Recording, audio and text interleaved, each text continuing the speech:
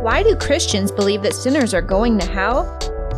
Here's Ryan Muniak, the host of Witness Radio, with your daily witnessing tip. The reality of hell isn't something that Christians take lightly. In fact, it's because of our belief in the lake of fire and our love for others that drives us to warn people about it. Revelation 21:8 says, "But as for the cowardly, the faithless, the detestable, as for murderers, the sexually immoral, sorcerers, idolaters, and all liars, their portion will be in the lake that burns with fire and sulfur, which is the second death." Based on this verse, everyone deserves to spend eternity in hell, but Christians know that Jesus is the only way to escape the lake of fire. However, sinners won't take the escape route if they don't see why it's needed. So Christians should always lovingly warn about the punishment for sin before sharing the good news. Go to witnesstalkradio.org for more tips on how to share the gospel biblically by listening to real-life witnessing encounters. That's witnesstalkradio.org.